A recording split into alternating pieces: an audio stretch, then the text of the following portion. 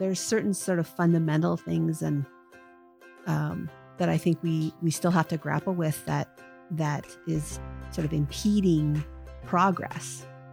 And until we grapple with those things, it's going to be really hard to get what I think people jointly want. Welcome to Room to Grow. I'm Curtis Brown. And I'm Joni Funderburk. We work together at Texas Instruments, and we're glad you're here. We're looking forward to continually improving our practice, and we understand that you are too. We hope that you'll find this podcast as a room for you to grow along with us as we wrestle with and explore ideas about teaching math even better. In this episode, Curtis and I share a powerful conversation with Dr. Julia Aguirre. Julia co-authored the book, The Impact of Identity in K-8 Mathematics, Rethinking Equity-Based Practices. Julia's work examines the roles that race, ethnicity, culture, class, and language play in students learning mathematics. Based on her own experiences learning math and other STEM disciplines, she works to build and cultivate positive learning spaces for students who are historically marginalized from these experiences. We certainly grew from this conversation and hope you will too. So let's get growing. Well, Joni, it's super exciting to be recording another podcast episode again with you today. We have a really great opportunity in front of us today. We get to chat with Dr. Julia Aguirre today and talking about mathematics and our students' identities as mathematical learners and some of the great work that she has been doing. So really excited to have you join us on the podcast today, Julia. Well, thank you for inviting me. Yes, we're really excited. So go ahead, Joni. Oh, I was just going to say, I'm very excited too. And the two of you are together in person and I'm distant from you, but it's good to have some video. And I'm really excited for our conversation today. I've known Julia and her work for quite a few years. And I'm excited for her to have the opportunity to share that with our listeners. So Julia, we thought a fun way to have you introduce yourself to us and our audience would be to have you share experiences from your own school and work and life that have contributed to your current passions in math education. So just tell us a little bit about yourself and why you care about the things you care about. Sure. Well, let's see. I can start, it's usually traditional where you sort of introduce yourself through your family. So I actually am named after the Mexican cousin who raised my father while my grandfather was fighting in World War II. I grew up here in the Pacific Northwest. My parents met at the university where my father was one of the first Latinos to play football. And my mom had a passionate heart for education. And they got together in a time where mixed marriages didn't happen and certainly weren't approved by many places in the United States. So I identify myself as a mixed race Chicana. I have Mexican descent on my father's side and English and French and Irish descent on my mother's. And I grew up here in the Seattle area and I went to a high school. And you asked me, how did I get started in this work? And so the experience was that in my high school, I was an athlete and an honor student. And my two sports were basketball and soccer. And I was one of 5 students of color in the honors program at that time, in a school that was half Black. And all of my basketball teammates who were mostly Black were not in my honors courses. And all my soccer teammates who were almost all white were all in my honors courses. And so my school was 2 schools under one roof. And that stuck with me because I could see inequities there.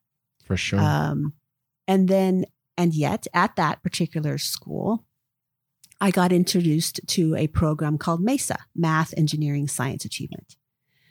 And MESA was a program that was designed to support more diversity in the STEM pathway, right? And in MESA, I could explore STEM careers, STEM ideas, without having to leave myself on my identities at the door. And that was a very powerful experience for me because there were many messages of saying, no, you can't. And Mesa was a space where there was messages of, yes, you can. And so that took me to the University of California, Berkeley. And at Berkeley, I was participated in different kinds of programs like that. One was called the Professional Development Program, or you might know it as Emerging Scholars Program. And that was a very special time in my life, again, because I was surrounded by people of color, all who were really smart people, interested in STEM. And we didn't have to leave who we were at the door. And so those experiences, I knew it could be done. I knew that there were these experiences in learning mathematics, science, engineering, where you could bring your whole self to the learning. And that was one of the reasons why I decided to go into math education, because I wanted to build and cultivate those spaces for students who are historically marginalized from STEM education. And so those are some of the sort of foundational moments for me about why I do the work that I do in math ed. That's really good.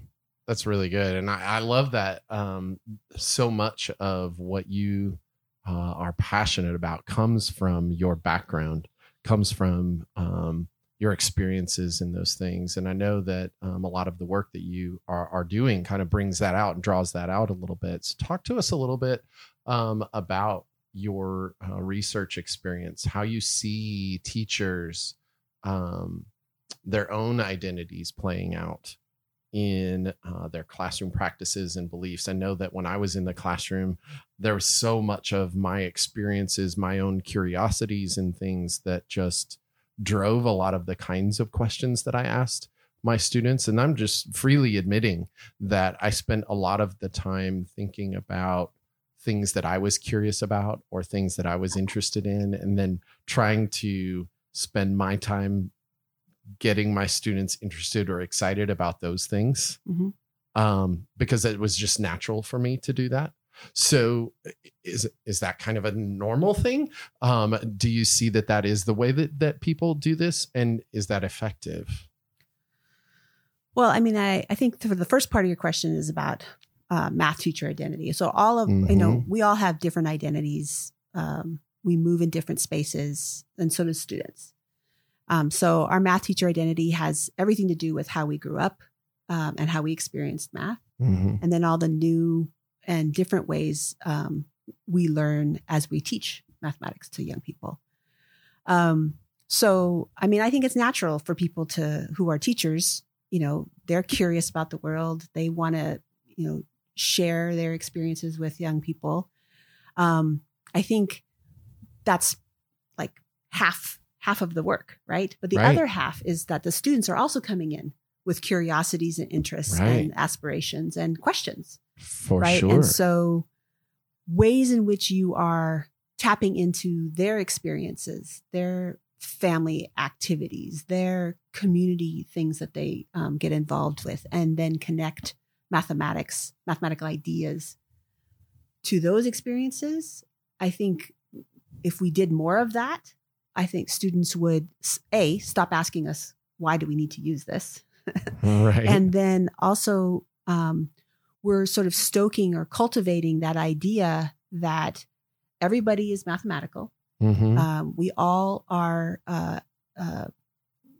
ask mathematical questions in our daily lives, and that we need more opportunities to develop that sides of ourselves. And I think the concerns that I have is oftentimes for certain groups of students, that opportunity to cultivate curiosity or have them utilize mathematics in a way that might transform their community is set aside because they are being asked to perform on a standardized test. Right. And that is what is used as a way to evaluate their mathematical performance, and therefore how they see themselves as math learners. For sure. And they think of themselves, I think young people know that they are more than just a test score, Right. but that's not necessarily the message that they receive in school.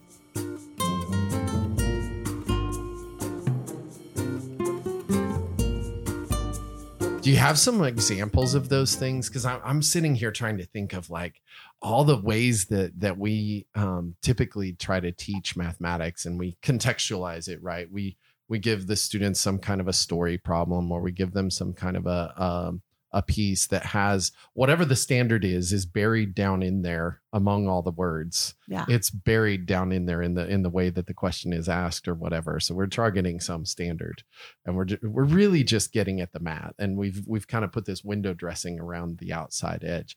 Talk to me. Do you have some examples of things that are maybe more than that, or is that what you're talking about? I actually talked about that today. Class. Awesome. So there are, I have projects that I've worked with. I have some wonderful colleagues. We have a project that was called mathematical modeling in cultural community contexts, and now we have a project called Equistem, advancing equity and strengthening teaching with elementary mathematical modeling. Okay. So in both of those cases, we're looking at essentially culturally responsive mathematics or mathematical modeling, and the activities that we're developing in concert with what we're learning by working with teachers and what they're learning about their kids are types of modeling tasks. You know what modeling is, right? Yeah. Like the Right. high school content standard, right? Well, But and the K-12 math practice standard, you're right? talking to two high school math standard, high school math teachers here. Right. So modeling it's a is content like, standard, right? yeah, It's a content standard for high schoolers, Yeah. but it's a K-12 mathematical practice. Right. Yes. It is. So if we want our kids to do well at the content level at high school, then we should Sure. start actually giving them opportunities to do that as they're growing up, right? Don't you think? We did So- our very first podcast episode was on mathematical modeling. So we are Really? Who'd you have? You didn't have me. We did. No, it was just the two of us. It was just the two of us and having a conversation. But I love that is your passion. This is so. I'm so excited. We already have our topic for bringing you back for a second time. Okay, This is excellent. correct. And I will bring people to come with me. I love it. I love it. Yes. So Yes. a first example is something that we call mathematizing the world. So I'm Sure. going to show, you can't see I love this, it. but I'm going to show this picture. Okay. This picture is in a place regionally here. And why don't you describe that picture to the audience? Okay, so we have a picture. It's taken from a building or a surface. It's high above a street. There's another building across. I see in the distance there's a field on the left hand upper part of the picture. I see a field. Maybe it's a soccer field or a park of some kind, and a few families or people out in small groups and gathered. But maybe the chief focus of the image is sort of down and to the left of the image. There's a large gathering of a large crowd of people, some with what appear to be signs, and then maybe a section of people where they don't have a whole lot of signs. They're all kind of gathered and turning and talking, it looks like, to each other. And then there's a row of folks on, I guess, the right-hand side that all have umbrellas and things. And then and there's an open gap. And as I'm describing this, I'm getting more and more a feel of what the image is actually a picture of. On the true center of the image, there's rows of people that look like they're in combat gear or something like that. And then they're backed up by folks that I can't see real well, but it looks like they may have some guns or other things. So they're Army, Navy, police, somebody is in the image. So this is probably some a protest of some kind. that has been organized or whatever. So anyway, just trying to give a little bit of a picture in the background so that people can see this. So this image, right, is actually a picture of a Black Lives Matter protest in the summer of 2020. Okay. And we might use this picture as a way to have kids make connections to the world. Sure. Right? So you might ask these questions like, what do you notice?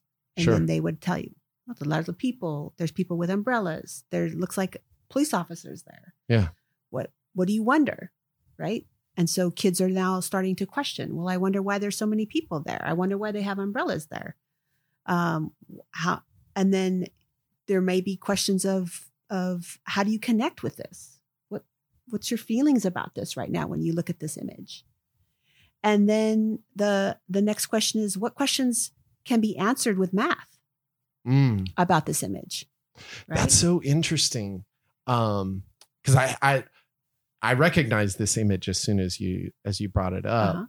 And the previous time, I may have even seen your slides. I may have even been in one of your sessions now that I'm thinking about this. And this is so funny. This is familiar. This is very familiar to me. And here's the reason why this is so interesting, because the context within which I have seen this image before, we saw it in a math context.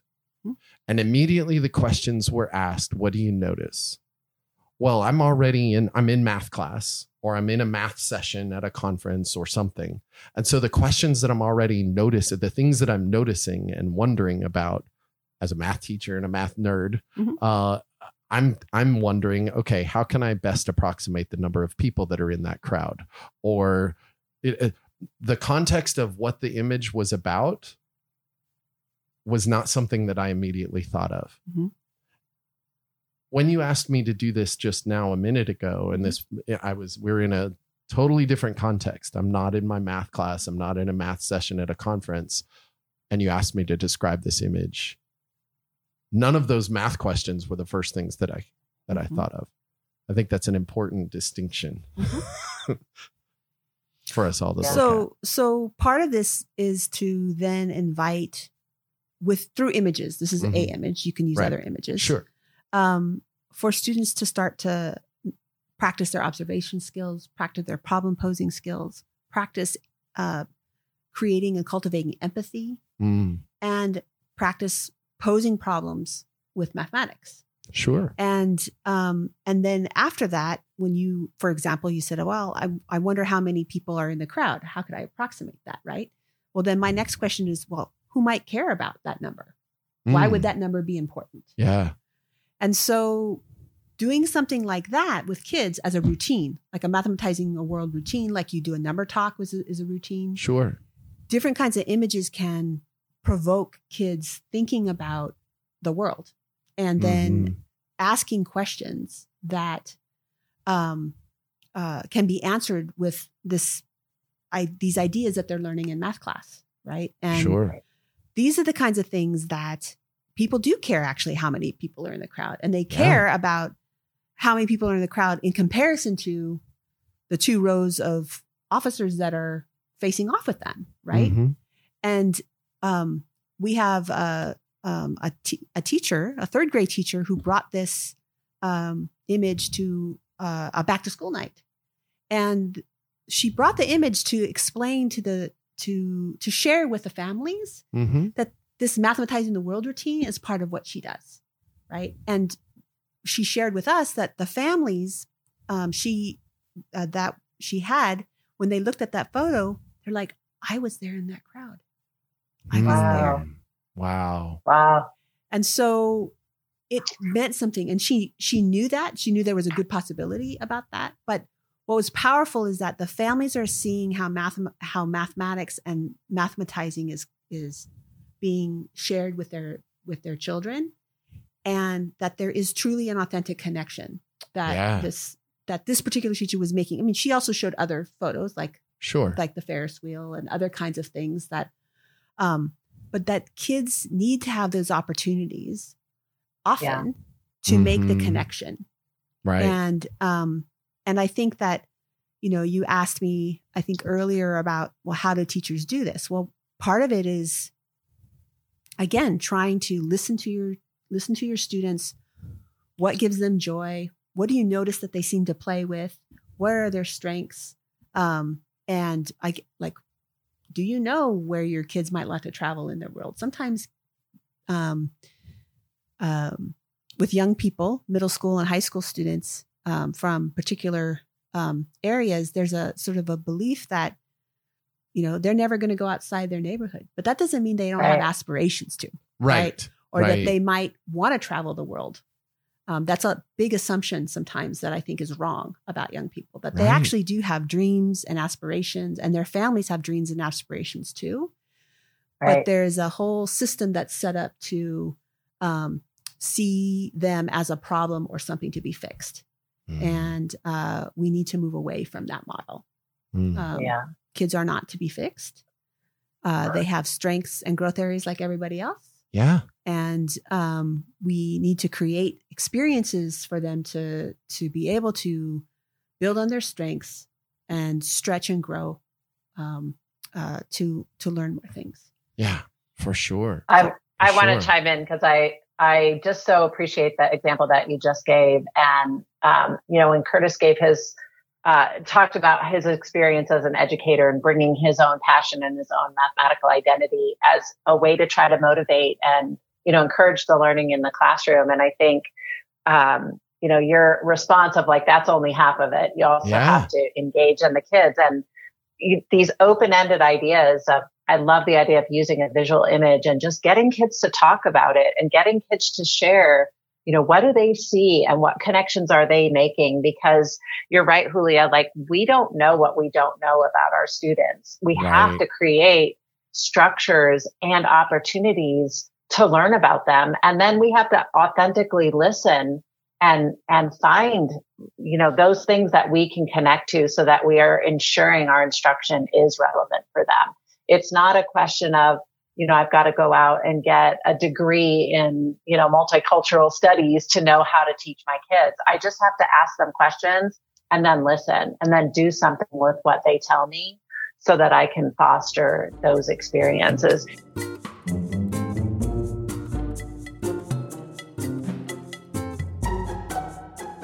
And circling back a little bit to your introduction, because there were several phrases that you used in describing your life experience and what's brought you to your current work that really hit me. And I want to hear you talk some more about those. So the one phrase that I want to ask you to elaborate on is leaving your identity at the door.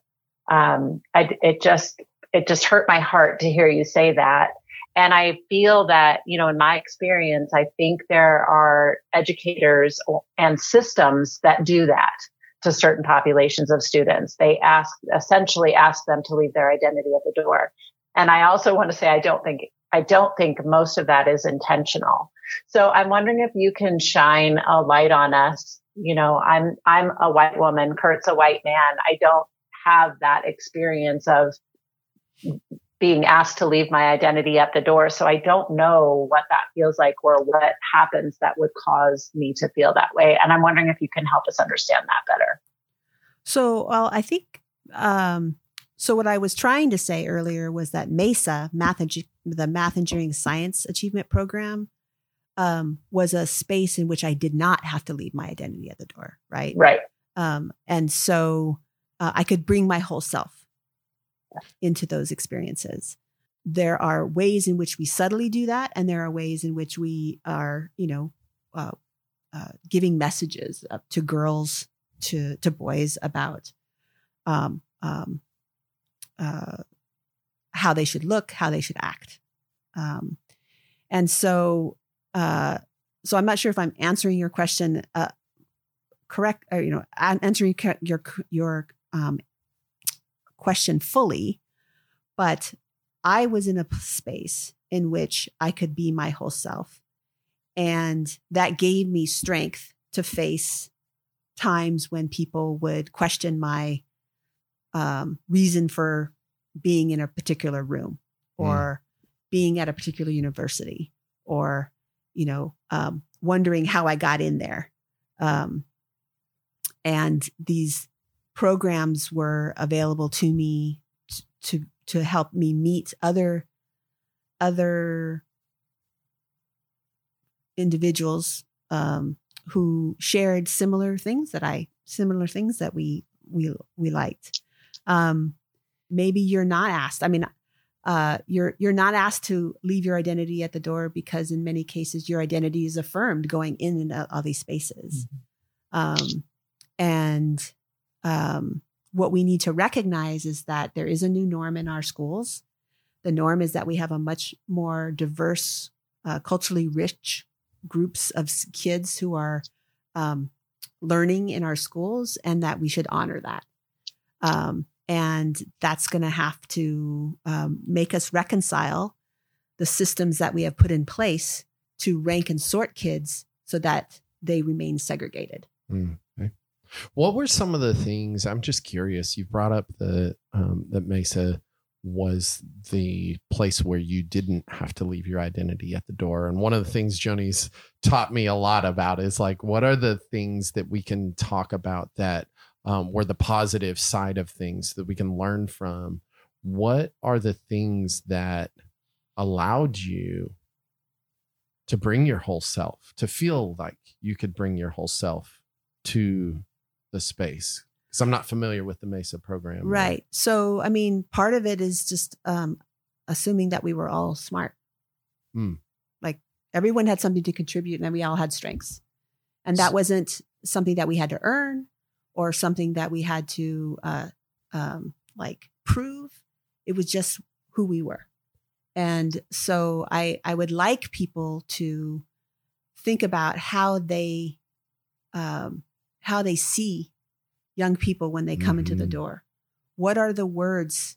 What are the things that are floating around that child's head that may be informed by stereotype, may be informed by bias, and if they're, especially if they're negative, how are you sort of taking that deficit language and reframing it to be more asset focused, right? And so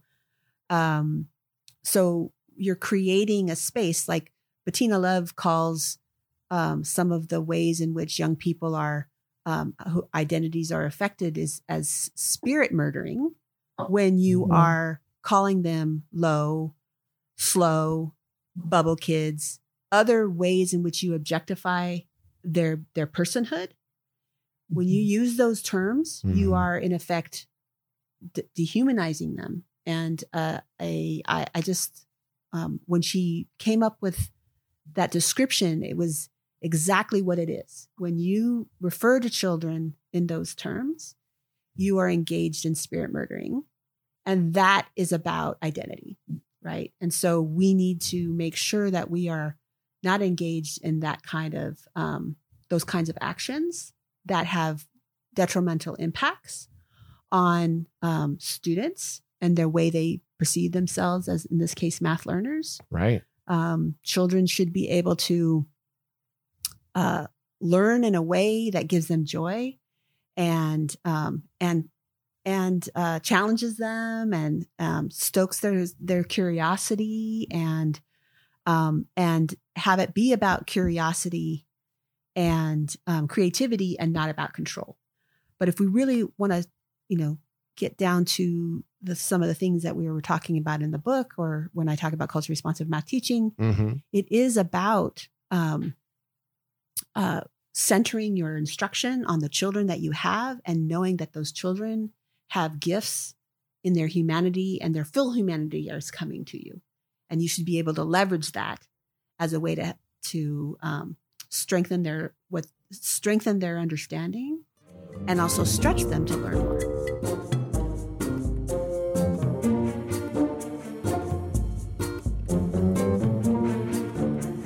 So, wow, this is an opportunity to transition, I think, to some things that you talked about in the book, which were the 5 practices. You had some 5 equity-based practices that are listed in your book, and we'll have some of these resources available for for our readers, which one, or maybe let's focus on one or maybe two.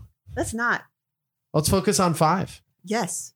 You know why I say that? Yeah, I'd like to. Because I love the fact that you Jody, challenged do you know this why question. I would say that? I want to hear it. I want to hear why. I don't know why. So we have 5 practices. Mm-hmm.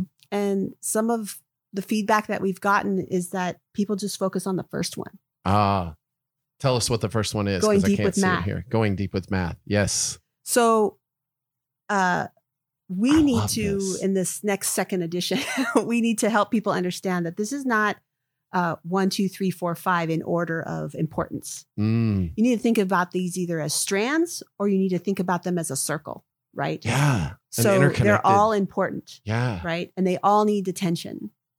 And it's a safe way to go if you only focus on the first one, because then you don't have to stretch much. Right. Because it's always been about going deep with the math and math reform. And these other things like leveraging multiple mathematical competencies. So seeing the strengths and the different strengths kids might be bringing to the mathematical space, affirming mathematical learner identities. So what way are we keeping how do you want kids to leave your classroom feeling about math? Right. So I will say that I am a math teacher educator. I work with every year. I work with teacher candidates in the K-8 elementary, getting their K-8 elementary endorsement. And every year I have over 50, 60, 70% of my teacher candidates are having to reconcile and heal from their own experiences with mathematics that they do not want to pass on to the students that they're teaching. So as a community effort in math, as math teacher educators, we have to take responsibility for our teacher candidates experienced violence, experienced humility or humiliation, perhaps, while they were learning math. And they can pinpoint it, right? They can pinpoint it. It was having to be fast with my times tables, right? I was just going to say that. 3rd grade, everyone did. Fractions is the another one. Minute. The mad minutes, fractions is another. Around the world, algebra is another sort of piece. But at the same time, I have students do their origin stories, right? Their math origin stories. And there is a teacher that turned it around for them, usually, right? Or there was a teacher that derailed them, right? And so, but teachers really matter in this, in this journey.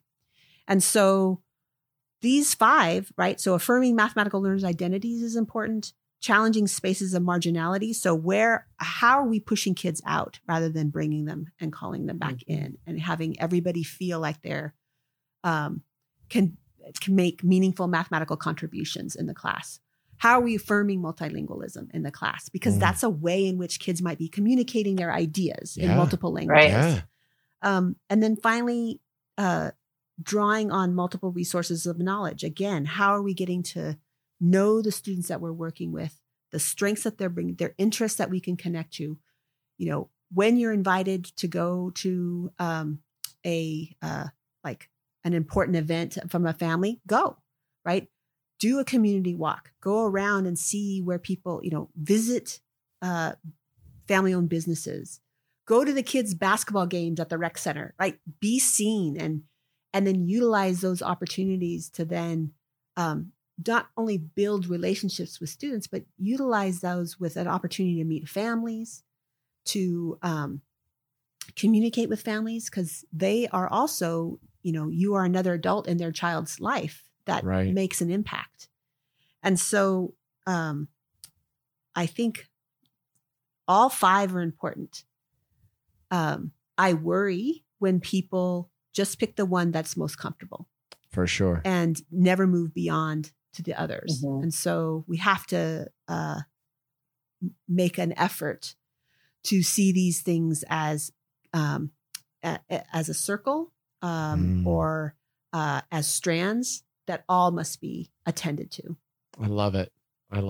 I may or may not have set you up for that. I love that. I'm just going to leave that as a mystery up to our listeners to find out whether that was a teacher trick to get you to draw all those together or not. Sure.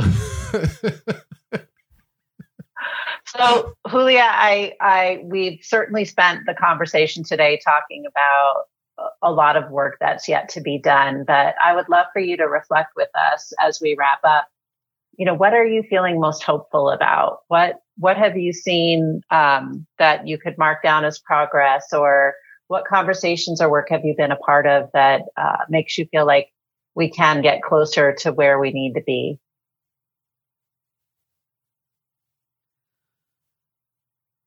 So I would say everybody should read the Todos Anti-Racist Mathematics Education Position Statement, Todos Mathematics for All. I think that particular document, it won the NCTM Publication Award, helps spell out what is needed. And so I think that those kinds of materials, and it's not that we don't know what to do. We do know what to do, actually. Mm-hmm. It's, do we have the will to do it? And we have to really push ourselves to understand why we're hesitant. Mm. And I think that is as we move closer, as we, I have like my colleagues, Karen Mayfield Ingram, Danny Martin, Nicole Joseph, Macy Golson, Maria Zavala, we're moving toward trying to help shine a light on brilliance of children, that they don't have to earn, that it is there. And no one should have to experience humiliation and violence in a classroom, in the math classroom. And when we use even, I'm sure you have experienced kids or colleagues saying, my low students or my high students or my advanced students, or, that language seeps into how we see children, seeps into how we see the kids, but it's used so commonly. And so what I'd like to see is that deficit discourse out of our registry, out of our lexicon, out of we don't describe children in that way anymore. Right. We don't engage in spirit murdering anymore. We're not doing that. I would like to see and hope to see that there's a new set of books.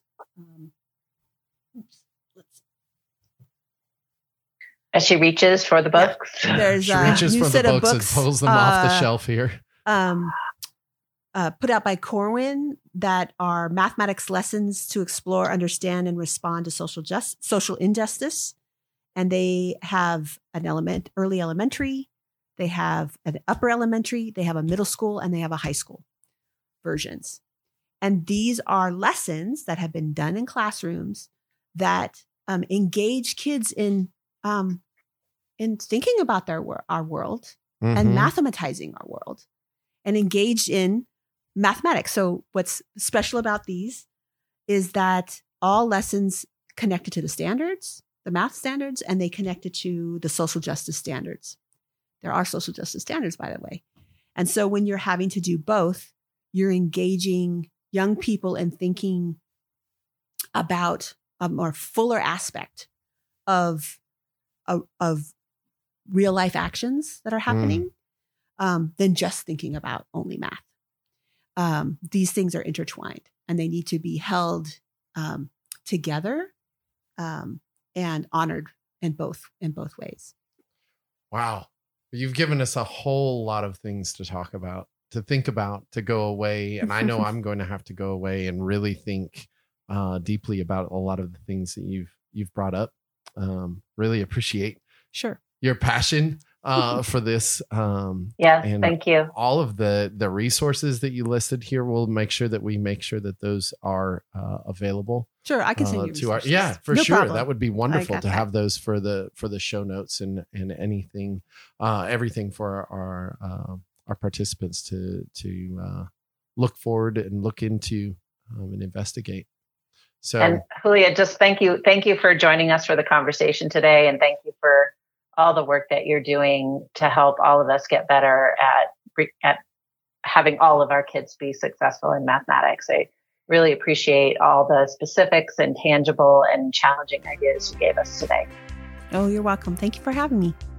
Well, that's it for this time. Be sure to check the show notes for the resources we mentioned and others you might want to explore.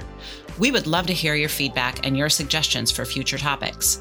And if you're enjoying learning with us, consider leaving a review to help others find us and share the podcast with a fellow math educator. See you next time.